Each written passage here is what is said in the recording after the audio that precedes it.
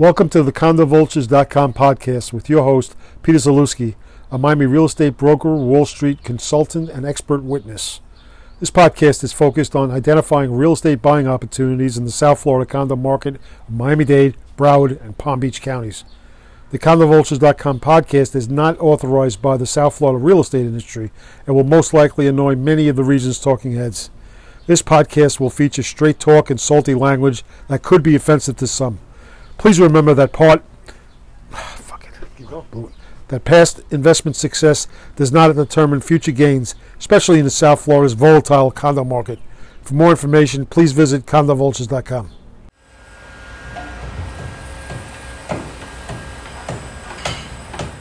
Welcome to the Condo Vultures podcast. I'm Peter Zalewski. I'm your host. This is episode number 22 in our podcast series. For this particular episode, we have the pleasure of having on Howard Elfman. Howard is a managing broker of a real estate brokerage called The Agency, South Florida. It basically is a national brokerage. It has operations overseas as well, but Howard oversees South Florida, which is Miami-Dade, Broward, Palm Beach counties. Now, I wanted to have Howard on this particular podcast because I wanted to talk about what was really going on in the Fort Lauderdale and Broward County market. That's really a specialty, even though his brokerage oversees the whole Tri-County area. So I wanted to get some context as to, okay, why does Fort Lauderdale seem to be an outlier, if you will, from other parts of the South Florida region, especially in comparison to Miami? So Howard and I discussed that. They discussed some of the trends that are emerging. We actually discussed how he did a real estate deal via, I think it was FaceTime or Zoom, if you will. So it was a virtual walkthrough, and the buyer decided to pull the trigger on it. So we get into some of that. Howard's a traveler as well as a foodie, so there's some discussion about that. But at the end of the day, I think you're going to enjoy his perspective. Why? Because he's been in the industry for over 20 years. He's done everything from bank-owned properties to pre-construction. He also invests his own money in a whole series of properties. And he's on the governmental side where he sits on or has been appointed to a number of different boards, including the Fort Lauderdale Planning and Zoning, the Riverwalk Trust, Broward Housing Council. So Howard's one of those rare breeds who can kind of give you the retail side as well as the governmental side. So I hope you enjoy this conversation. If you have any comments or recommendations, suggestions, please feel free to reach out to us at inquiry@condovultures.com. That's INQUIRY at condovultures.com. So fasten your seatbelt, sit back, and enjoy. Are you a primary user or real estate investor who's in the market for a discounted South Florida condo? Are you searching in the markets of greater downtown Miami, Miami Beach north to Sunny Isles Beach, Hollywood north of Fort Lauderdale, or anywhere else east of I-95 in the Tri-County South Florida region?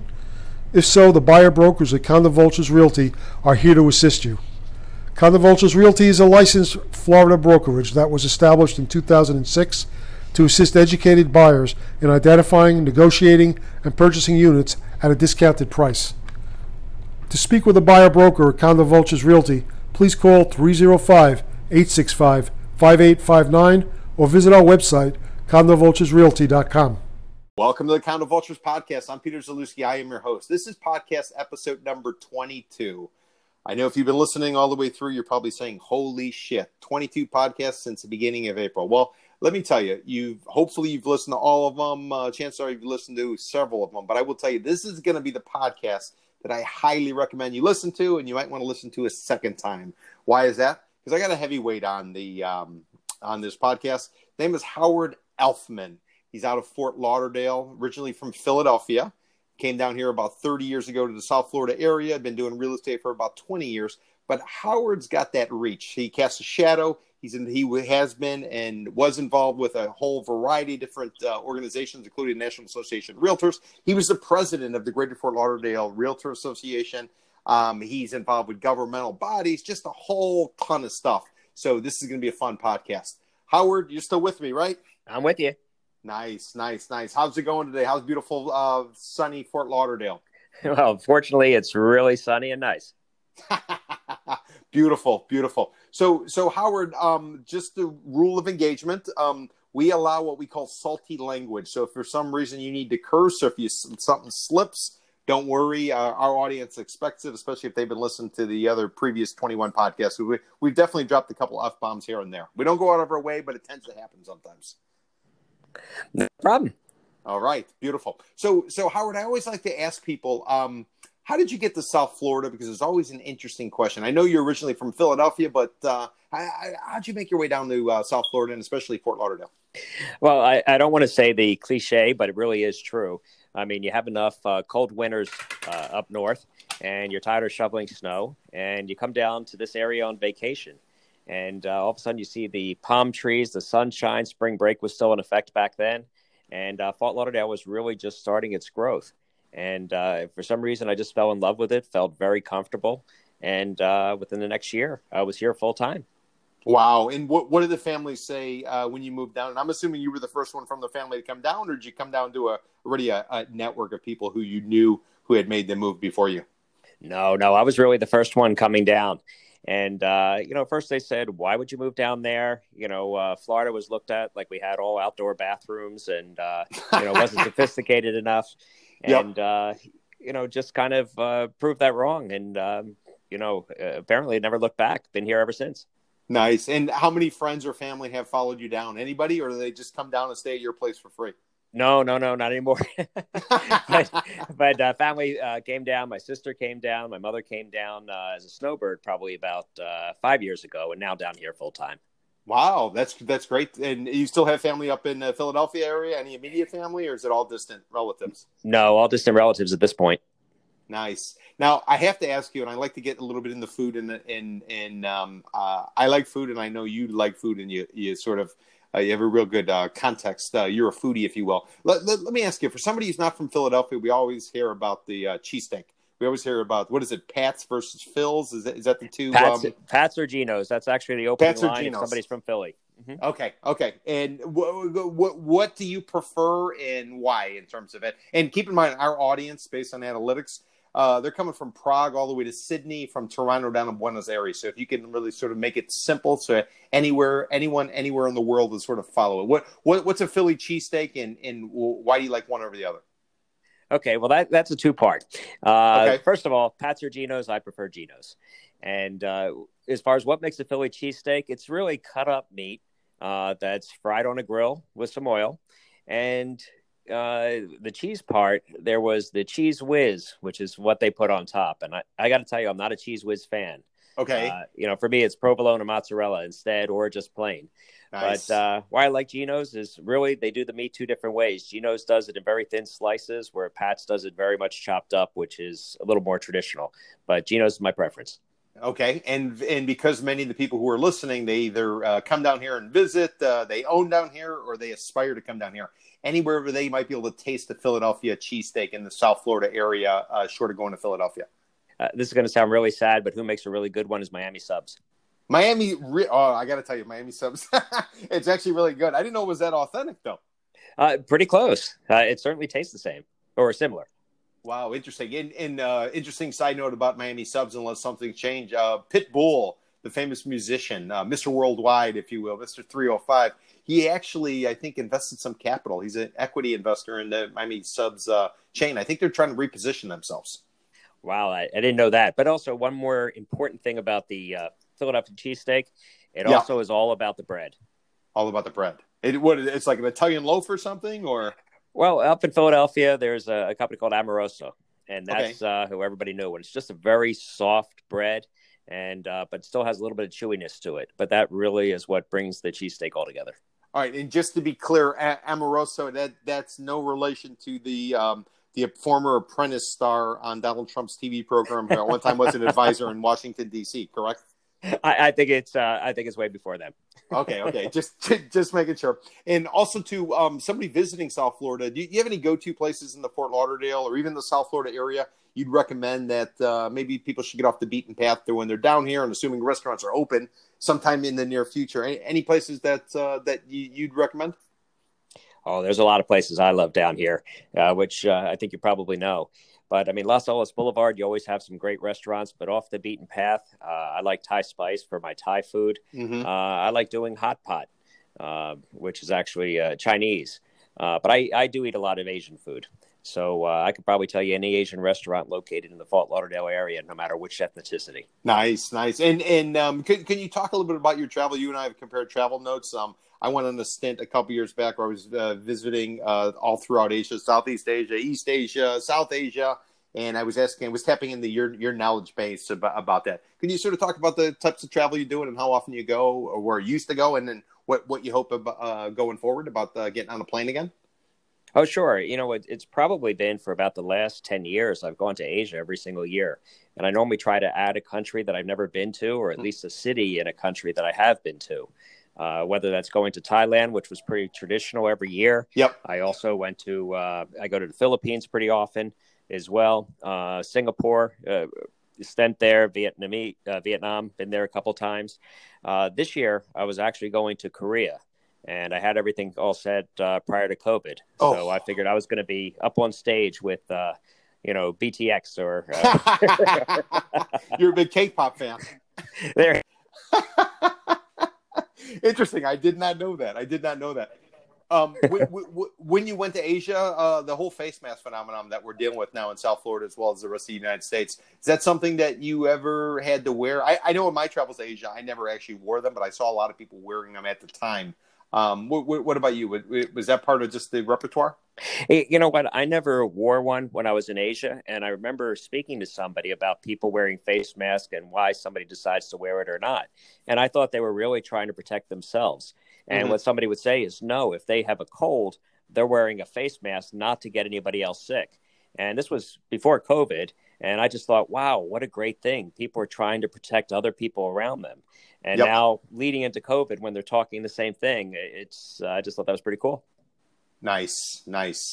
Now, 1989, you moved to Fort Lauderdale. You got here right at the end of the Cocaine Cowboys era. Anybody who doesn't know anything about the Cocaine Cowboy era, basically look for a documentary. You'll find it on Netflix called Cocaine Cowboys. That'll walk you through it. But effectively, a lot of cocaine was moving through South Florida, and it was being redistributed throughout the rest of the United States, if not the world. A lot of money was flowing, a lot of bullets were flying, and here you are moving to Fort Lauderdale. What do you recollect about the end of the Cocaine Cowboy era, which effectively I think went through the 80s? Well, you know what? I never really saw anything about that, and maybe it's just the circles I traveled or where I went. So I really didn't know much about that. I knew that spring break was coming to an end at that point, so things were slowing down from there. But I mean, to be candid with you, I really didn't know anything about that except for any stories I heard. Now you mentioned spring break. Spring break was legendary. Fort Lauderdale was the go-to place. Kids would come during their spring break from university. They'd come down to Fort Lauderdale and they'd party like rock stars on Fort Lauderdale Beach Boulevard, in and around that area. The Elbow Room, places like that. What do you remember about that? About the old spring break?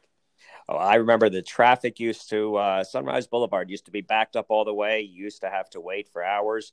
Where there's a there was a gas station, and now there's a bank, but it used to be a strip club. Nice, right on the corner. There you go. And then they had, of course, the candy store, which was along Fort Lauderdale Beach. You used to have the wet T-shirt contest. The Elbow Room. I mean, Fort Lauderdale was kind of the Wild West. And in fact, where the candy store was before, where they had the wet T-shirt contest, is now the Ritz-Carlton. Unbelievable. Talk about a market changing. So here it was, Fort Lauderdale. They repositioned themselves. They went from a party town for university kids to suddenly attracting the likes of those who want to stay at the Ritz-Carlton. Exactly. Well done. Well done. So you originally, when you got here, you were in the software business before going into real estate about 20 years ago. Right. In fact, I like to use the terms that that's the days when hardware meant hardware and software wasn't a word yet. Okay. But I actually moved down in that business. Used to travel a lot, used to travel throughout the state, then ultimately throughout a region, then started traveling consistently throughout the U.S. Wow. Any software company that's still, or computer, the company you work for, is it still around today, or get gobbled up along the way? There were a couple companies, they got gobbled up. I was in the industry where what is now cloud computing. Back then it used to be called the ASP industry. Used to work with PeopleSoft, which is now purchased by someone else. So no, pretty much everybody got gobbled up over time. Nice. And then you go into real estate. And I was looking at your bio on LinkedIn. He was talking about how, I guess, when you were working in the computer industry, you were also investing. What was that sort of the stepping stone? How you got so enthralled in real estate and how you ultimately rose up through the ranks? Well, that's actually what happened. Is I was doing very well in the software business, and I hired an accountant. And the accountant said, "You know what? You're paying a lot of taxes." And I said, "Well, okay. What do you recommend? How do you think I should pay less taxes?" And he said, "I like real estate." And he at the time probably had somewhere between 60, 70 properties. Wow. So in a sense, he kind of became a mentor for me. And I said, I kind of like that. I could touch real estate. I see it go, not just like a stock that anything could happen to. Sure. And I started buying about 2 properties a year, which at this point in life, I was supposed to just be fixing toilets and sinks by all my investment properties. Can I ask what happened, or do we want to defer? No, there's nothing bad that happened. Okay. It's when I wasn't in the real estate business, I was really getting very much into the investment of buying property. And that, they said, and by the way, when I used to get together with friends, we would talk. Real estate was always coming into the subject. I was really passionate about it. Yes. And at the same time, I was traveling tremendously. And they always said, whatever your passion is, make it your career. And when I thought that real estate was my passion, because that's what I spoke about, I knew a lot of realtors, that's the circles I ran in. Yep. And I decided to make it my career. But to go back to what you were asking, what happened since is also when I became a realtor, I said, well, maybe I'll sell something to be able to buy something else. And then I just started slowly liquidating. What I should have done was held the mortgages on them, but instead I just slowly liquidated, and still have properties now, and just have it at a very simple, manageable pace. No, listen, there's something to be said for that, especially at a time like we're in right now. No question. The last thing you need is more stress, right? Absolutely. Now you're the managing broker, and tell me about your firm. Tell the audience about your firm, what you guys specialize in, and what your territory is, and any and all of the above. Okay, well, I'm the managing broker for a company called The Agency. The Agency, you may have seen on TV. We're a $1 million listing. Also, our principals, families on The Real Housewives. You'll appear every once in a while on there as well. But really, we're a boutique luxury firm.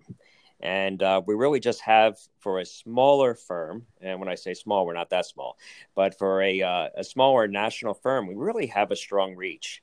And we really do an amazing job in the luxury market, although that's not all we do. We also are in just the general standard market as well, but we really are over the top as far as what we do when we're playing in the luxury field. Got it. And you guys do commercial as well, or is it all residential, or do you kind of dabble? No, we'll still do some commercial, but really our focus is high-end residential. Got it. And you launched this firm how many years ago? Because you successfully sold off a franchise that you own. Could you talk about that, which ultimately created the pathway for the agency? Oh, sure. And that's partially right. So I used to have an independent real estate company. Then I bought the Weichert Realtors franchise for down in Fort Lauderdale. And then there was the point I said, you know what, I'm going to lighten my load in life, and I'm going to sell the franchise, which I did to another franchise operator.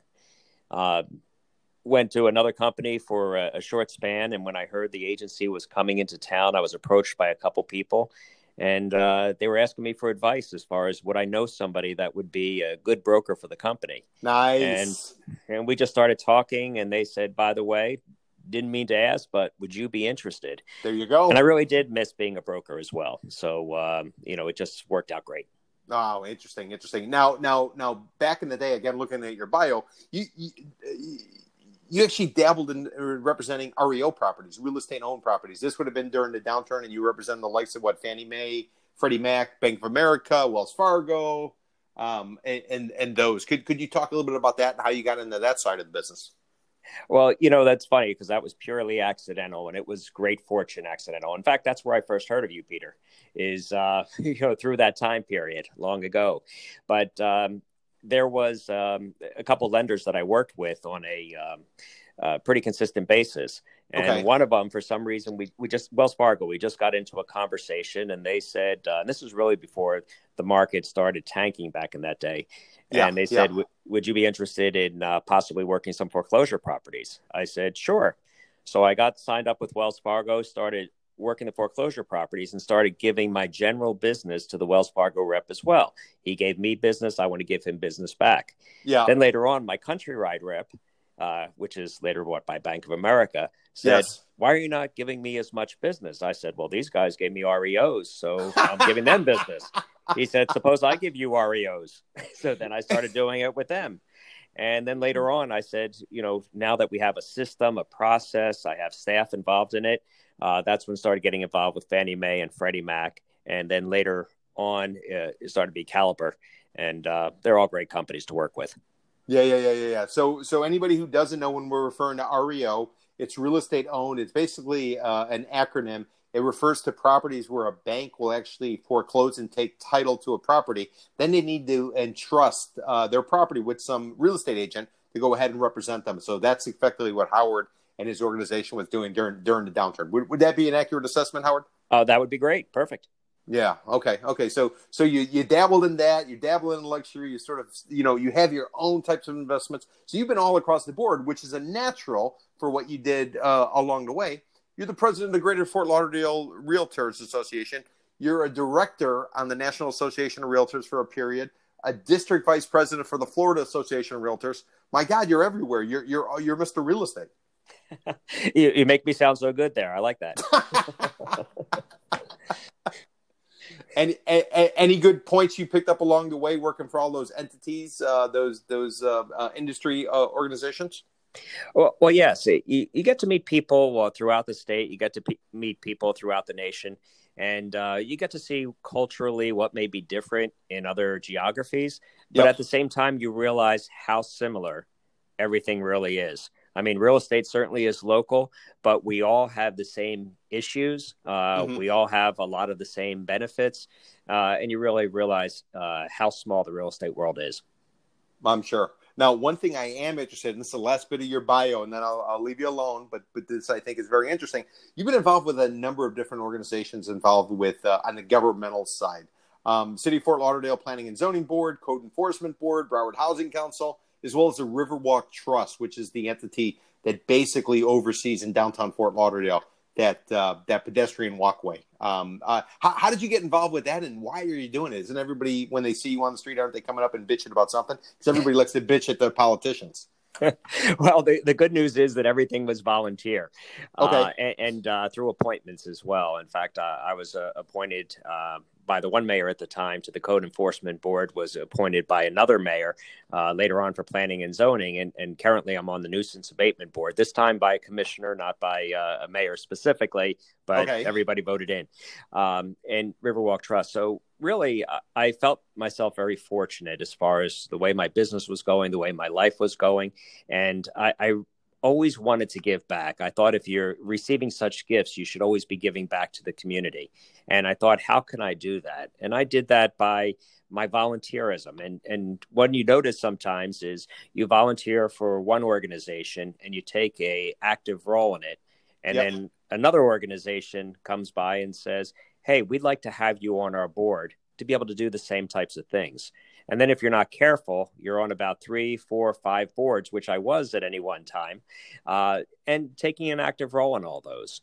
And personally, if I was at a point where I felt the organization was in really good shape, as most of these were, and, I've given my share, it's time for somebody else to be able to come in with new ideas. That's when I would step aside from that organization to be able to let the next person in.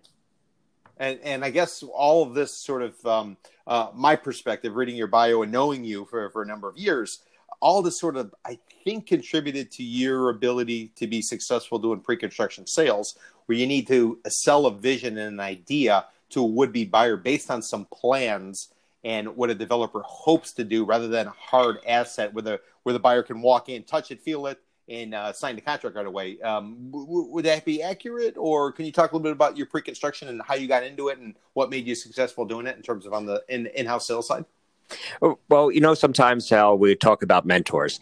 And when I first started in real estate, I was representing a buyer to be able to sell a condo. And it was the son of somebody that did a lot of new construction around Fort Lauderdale. Okay. And we just had a wonderful transaction because she was mostly involved in new construction. She kind of left it to me to carry both sides of the transaction. And afterwards, she said, I'm representing some properties down here, new construction. Do you think you may be interested? Me as a brand new realtor, the answer is, of course. Sure. So I was fortunate enough to be able to get my first project, worked with her for a couple other projects later on, and then took off to doing some projects by myself. And then, brought my own teams onto other ones. So it was just an accidental good fortune that I was in the right place where somebody had confidence in me to give me the opportunity. And to answer further, one thing that helps as well is because I do know the codes from sitting on code board. I do know what developers go through as far as new construction from sitting on planning and zoning. This just gives me a very well-rounded knowledge that I feel so comfortable, confident when we're talking about the vision of what's going to happen in an area. I could see what's happening, but also the knowledge of what I hear and still staying active involved just really allows me to share that with any client base or developers. There you go, audience. I told you we had a heavy hitter on here, and I think he just said it very eloquently. So, Howard, how about we take a little break? I want to try to run a commercial, peddle some services. On the other side of the commercial break, I want to start to ask you about what's going on in the Fort Lauderdale market, what's going on in the Broward County market, and what you sort of see happening pre and post-COVID. How's that sound? Sounds perfect. All right. You're listening to Kind of Vultures podcast. On the other side of the break, we're going to ask Howard to sort of share some of that insight, some of that vast experience about the real estate market so you, the audience, can get a very good idea. So stay tuned. We'll catch you on the other side. Don't buy a South Florida condo, discounted or distressed, before taking a Condo Vultures correction tour. CondoVultures.com offers weekly bus and walking tours that focus on educating buyers on the how-tos of identifying discounted condos, analyzing the opportunities, and purchasing units. Every tour attendee receives a list of all condo projects in a particular market, a market assessment handout, and unmatched expert analysis. For more information on the condo correction tours, please visit condovultures.eventbrite.com or call 305-865-5859. Welcome back to the Kind of Vultures podcast. This is Peter Zalewski. This is episode number 21. We are having a discussion with Howard Elfman. Howard is managing broker of the agency South Florida. It's a boutique brokerage that's based in the Fort Lauderdale area. He specializes effectively on the luxury side, but Howard sort of dabbled in everything. Back in the day during the last downturn, he was doing some REOs. He does pre-construction. He's invested his own money. He basically sits on governmental boards, bodies, you name it. Howard sort of, he seems to know what the hell's going on, especially in the Fort Lauderdale and the Broward County area. So, Howard, I want to start to ask you to tap into that knowledge base as well as that crystal ball and give us some assessment. What would you say currently is the situation residential real estate wise in Broward County as well as Fort Lauderdale? And if you could talk to me pre-COVID, and let's call March, say the beginning of COVID, and then what sort of happened and transpired since then? It's kind of funny. We were in a pretty stable market pre-COVID. And pretty predictable. We knew what housing prices were going to be. We knew how long houses may have stayed on the market until they were going to be sold. And then COVID hit. And, originally it was a step back of saying, is this like a hurricane? Does everything just stop? Mm-hmm. Or do things still move on? And I took about a day and I stopped personally. And then I started taking a look in the MLS and I started seeing that houses, I started tracking more and more homes were going under contract on a consistent basis. And then I thought, just so I can interrupt, anybody doesn't know, the MLS stands for the Multiple Listing Service. It's effectively a database that realtors use to list properties, make it available to their colleagues or others in the industry so they can bring together a buyer and seller. Sorry, Howard, I just wanted to interject with that. No problem. So apparently when I was looking through and I saw more homes going under contract, I said, wow, maybe it's not like a hurricane. Maybe it's just a mentality. And there was a lot of realtors that were just stopped in their tracks, I guess, just thinking that the market has totally crashed without the perception that there are still people out there that need a home. Mm-hmm. Mm-hmm. So the market did take a step back, probably about a 40% step back. And then it just started growing a little bit as people felt a little bit more comfortable. Then what happened is COVID had really had its effect as far as in people's psyche.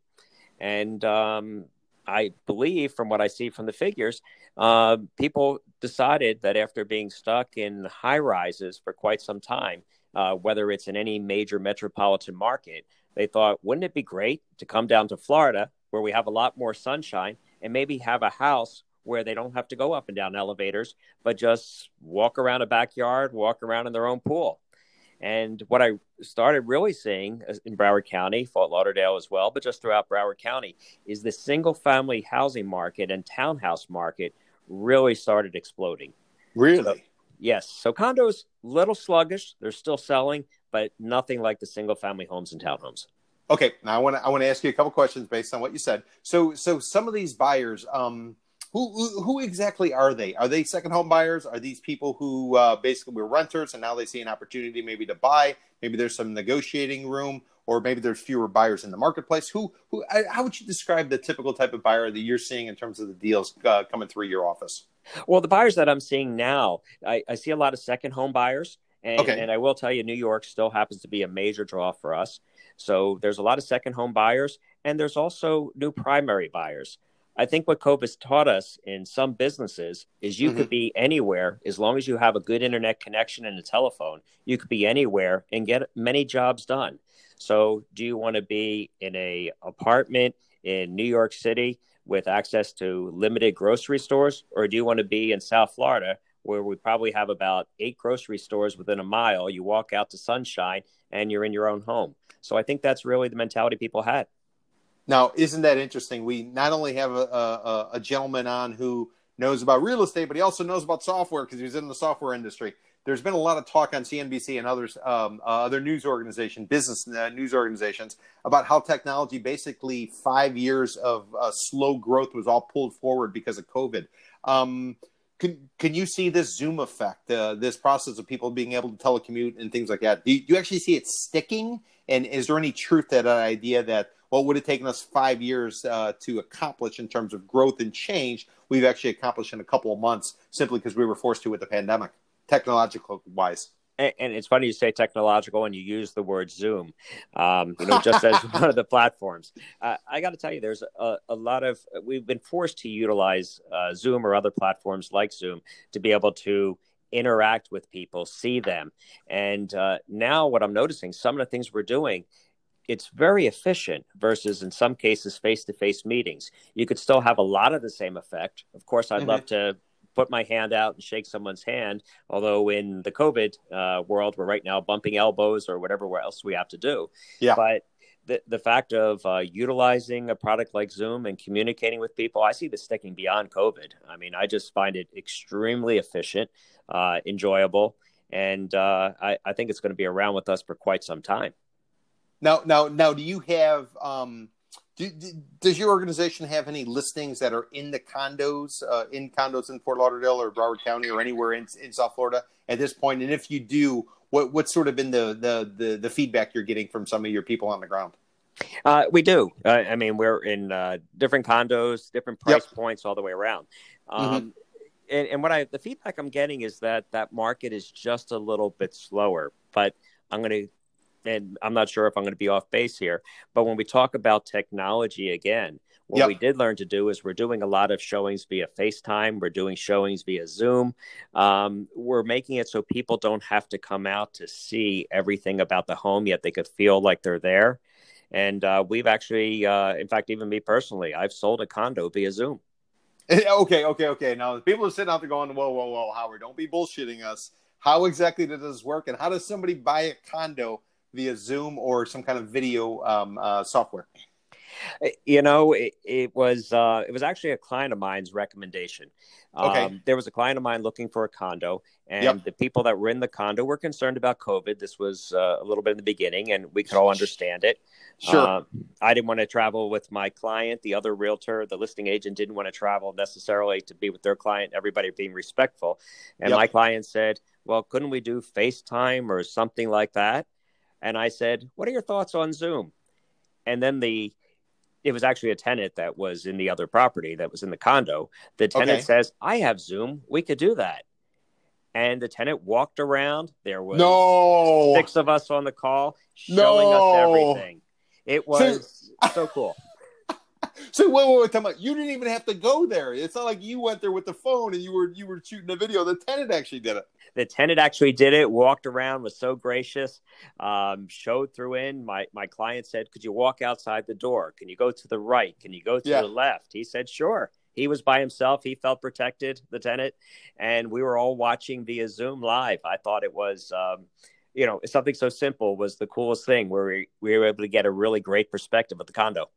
Now, once your client goes in, purchases the property, takes it down, moves in, did they come back to you and say anything? Hey, it wasn't the same perspective. Was there anything that didn't necessarily play out video-wise versus once the person was actually on the ground in the unit?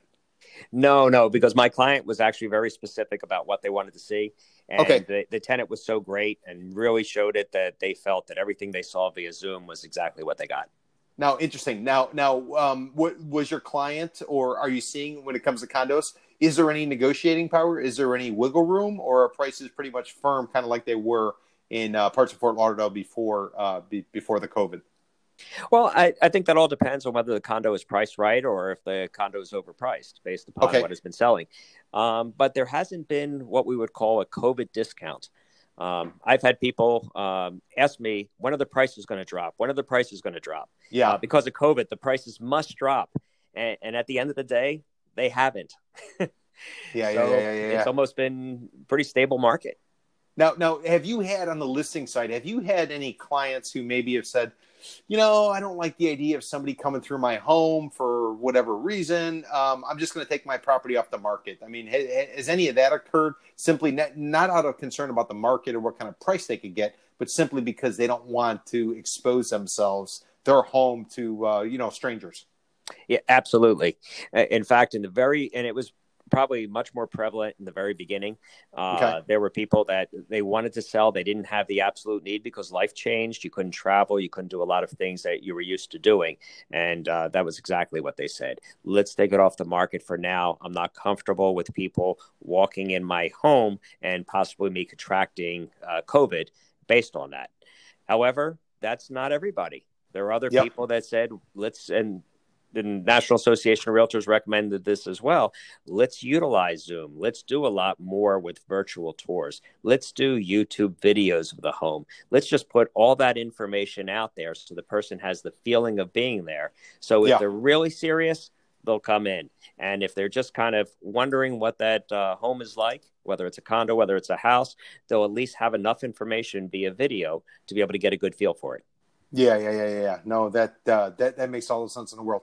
And then in terms of timing, I talked to a bunch of hedge funds and private equity groups right after COVID sort of broke and their stay-at-home orders were put in place.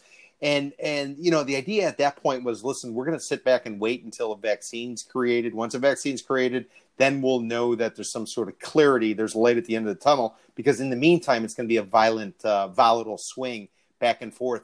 Some of these people who maybe took their places off the market or didn't necessarily need to go, have they given you any kind of timeline? Are they thinking vaccine changes at all, or are they just sort of taking it day by day and kind of trying to surf the waves? Well, I would call it a little bit more surf the waves, and it all depends on what was their motivation behind selling their home. If they were going to relocate to somewhere else and they're concerned for their health about leaving their home right now, they're certainly not going to want to fly into a different geography if it's another city and start looking at homes on their own. So I think it just stops for them, which stops on the other side as well. Got it. Now, so we talked a little bit about condos. Now, tell me a little bit about the single family house market. Who are these buyers? Are they the same buyers, or are they people simply? Who are they? Who's looking for single family houses and townhouses? You know what? They are the same buyers that it's always been. Although second home buyers were always looking to buy a condo, and because it was easier. It was simple. You come down here, you turn the key, and you're done. And I'm finding that there's second home buyers are now buying houses and townhomes. Townhomes mostly because it's that hybrid. It's I don't want to take care of everything myself, which is why I wanted to be able to live in a condo. I'm not there all the time. I want to enjoy that. But at the same time, they have that area that they could walk out and still have the privacy that's theirs and not as shared as, for instance, an elevator going up in a condo building. Yeah. So townhomes have done real well because of that hybrid concept. And but single family houses, the same people that need to move for the same reasons are moving for the same reasons. You have another child and you need more room in your home. So you're looking to expand and you may be moving to a single family home. Somebody now, they're living in this big home, which during COVID could be very convenient, but they want to be able to simplify and move to a smaller home or vice versa. So I've been seeing it's really the same people that have been looking. But I got to tell you, in some markets, I mean, we're really up. I'll give you an example. There was a home represented and put it on the market, and it wasn't the least expensive home in the area by any means. Okay. But we had, in 2 days, 20 showings, which we were able to show it. Everybody had to wear masks. We wore gloves. We had all the right things for safety. 20 showings? 20 showings, 12 offers, only one below ask. Okay. Wow. Holy shit. Wow. And these offers, were they all cash? They're trying to they're financing, tapping into the record low interest rates. What did most of them tend to be? I will tell you, in this particular case, every one of them was financing. Okay. But it was different levels of financing and the interest rates just being so ridiculously low. Right. Even if somebody had the cash, I don't know why they wouldn't take advantage of this except to potentially get a better price, which with so many offers, they're not going to get anyway. Wow. So if I'm the seller and I hear that scenario, that obviously says to me there's not enough supply and there's a hell of a lot of demand. So I'm raising the price. You guys were able to successfully raise the price and move it at a higher price than what was originally asked? Well, we certainly did go for more than ask, but, when people are financing, you still need to appraise. Yeah. So we kind of pushed the limit a little bit, but we didn't go over the top to where we were going to run into an appraisal issue. Got it. But people were willing to spend a little bit above to make sure they secured it. And they were also willing to pay any difference between what we were asking for it and what it appraised for if it didn't appraise. That's a very nice situation. So what that means for the audience is effectively if the appraiser says it's worth, let's make it simple, 80 grand, and you have it under contract for 100 grand. Therefore, you, the buyer, have to come up with the extra 20 grand plus whatever's required in order to get your financing. Would that be a simple way to sort of explain it? That would be a very simple way. Okay. So, wow, very interesting. So Howard, tell me, the takeaway is on the condo side, there's some wiggle room. It's not firm. And on the house side, you better come in high and hard with your offer because chances are you're going to get outbid. Is that sort of the takeaway? I would say that's pretty accurate. Wow. Now, what are you hearing from colleagues in terms of the rest of South Florida and or rest of the country? Because I know you have a network that's very expansive. Well, our company is actually worldwide, but we are spread majority through the nation. We have a few offices outside the country and the relationships with company outside the country. But what I'm hearing in the markets is we're running into the same thing. When I talk to the folks in Aspen, they're saying that there's a lot of people coming from New York to Aspen. I wouldn't have thought about that. Arizona, a lot of people from New York coming to Arizona. I thought Florida, we're unique. We're supposed to be getting the New Yorkers. Yeah, they're right. Spreading all throughout the country. It's each market is really having people from major metropolitan cities come into warmer climate markets. Aspen, of course, not warmer climate necessarily, but there's a lot of people coming into warmer climates. I was surprised when I'm talking to people in California. A lot of New Yorkers coming to California. Not something I would have suspected, but it's something that's happening. Wow, that's interesting. Now, I want to take another commercial break, and on the other side, I'm going to ask you to pull up the crystal ball, take a look, and give the audience some perspective as to what you can envision coming down the pike. Does that work for you? Perfect. All right. So we'll catch you on the other side of this break. This is the Condo Vultures podcast. Challenging times for real estate call for experts that help you to navigate the new normal in the process of buying or selling property in South Florida. At CBR Realty, we listen carefully and advise based on stats, local knowledge, and experience.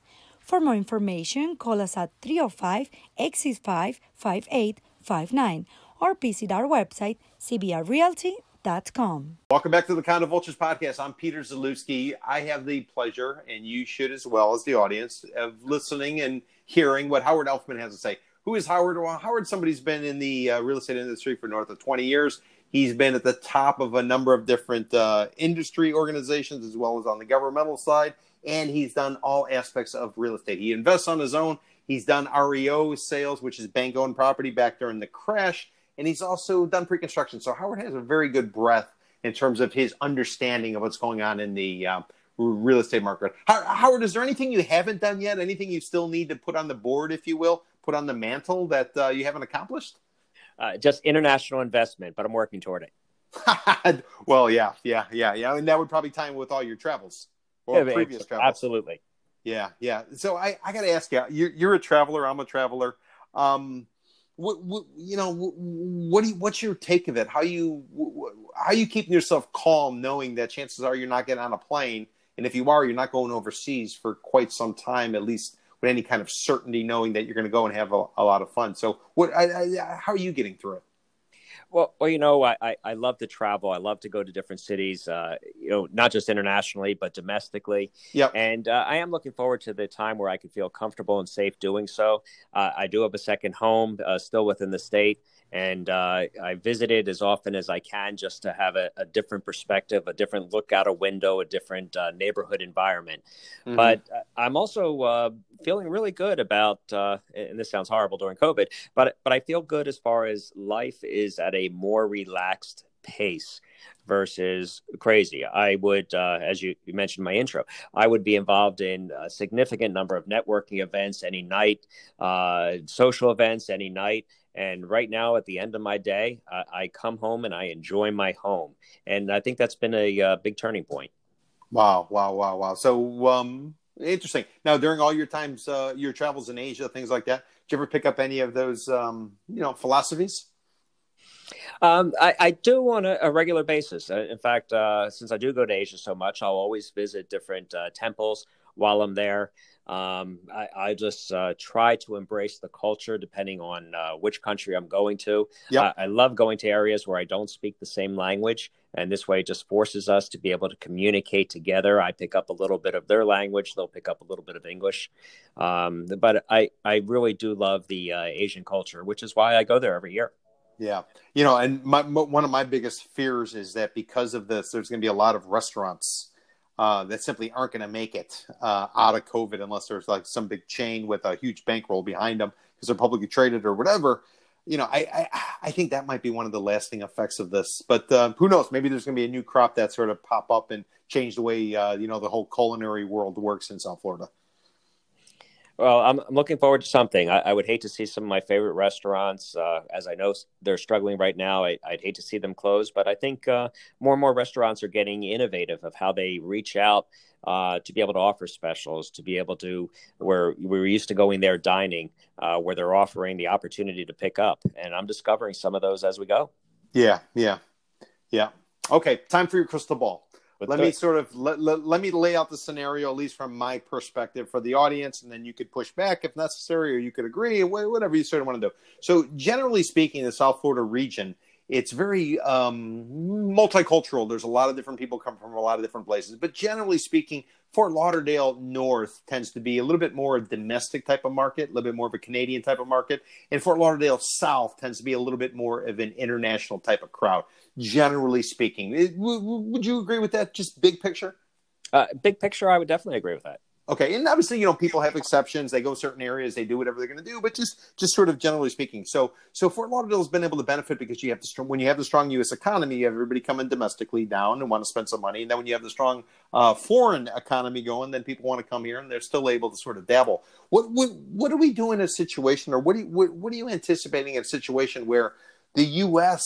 COVID situation is so bad? Who's to say what's going to happen to our economy? But some of the other countries, well, at least if they're European, they're opening up. Asia is opening up, but South America is sort of struggling. So how does the audience how do they kind of read the waves in terms of, what the future looks like, especially from a real estate perspective in, say, the Fort Lauderdale or the Broward area, in the next couple quarters or so, few quarters? You know what? I really wish I could predict that. There are, and I look at it two different ways. There are people which have their second homes here, their investment properties in Fort Lauderdale, South Florida, and Yep. they are in other countries. And right now, with their countries struggling, I mean, this is a pretty big asset. So if they did choose to sell it, they could certainly have a pretty good cash infusion, which may help them in their country. Hmm. That's one side I take a look at it. The other side is that depending on where their economy is, the U.S. has always been the great place to be able to make sure you have your investment and you know your investment's secure. Yep. So I could see it going both directions depending on where the person's needs. If they have a strong need for money, they may want to sell their property down here and bring it back into their country. Or if they still have a significant amount of money in their country, to be able to buy property in Fort Lauderdale in the U.S. to be able to keep their financial well-being safe. Yeah. Now, there's always this saying that you hear with the with the well-heeled investors about catching a falling knife. Some people don't want to go in early until they know the bottom because the concerns it can keep going down. The flip side is if you don't go in a little bit early, then you're not going to have your choice because no one else is buying at the time. So it's a push pull. What do you say to one of your investors or would be clients who brings up catching a falling knife in terms of trying to buy, right now when there's no vaccine? Sort of out there, or is it a non-issue? It's simply a numbers issue. Well, I think it's a numbers issue, but again, it's a lot of people got themselves in trouble as they wanted to wait. Everybody wanted to wait till they see it going down, Yep. down, and by that time, too many people jumped in and they missed the mark. Yep. I think if somebody has the money and they're ready to invest, they need to take a look where the market is, and they need to do it now. Yep. Now you are involved with governmental bodies and have been involved with governmental bodies. There's obviously some lifestyle changes that are occurring. We talked about the Zoom effect. Air circulation. There's stories about offices. How are people going to get by in an office with cubicles? Things like that. Are you hearing or seeing or anticipating anything from a governmental perspective in terms of planning, zoning, anything like that? Anything that sort of makes sense or anything that's sort of been floated because you have your ear to the ground? Well, I think everybody's still trying to figure this out, and I haven't heard anything definitive of what people are doing, so I don't really have a knowledge of that at this time. Got it. I mean, it would seem to me a lot more people are going to be looking for live-work type of space. I just wonder if that, because the government can be pretty hard in terms of enforcing this and that. I just wonder if we're not going to get more live-work space coming down the pike sometime soon. Yeah, I think that makes a lot of sense. Yeah.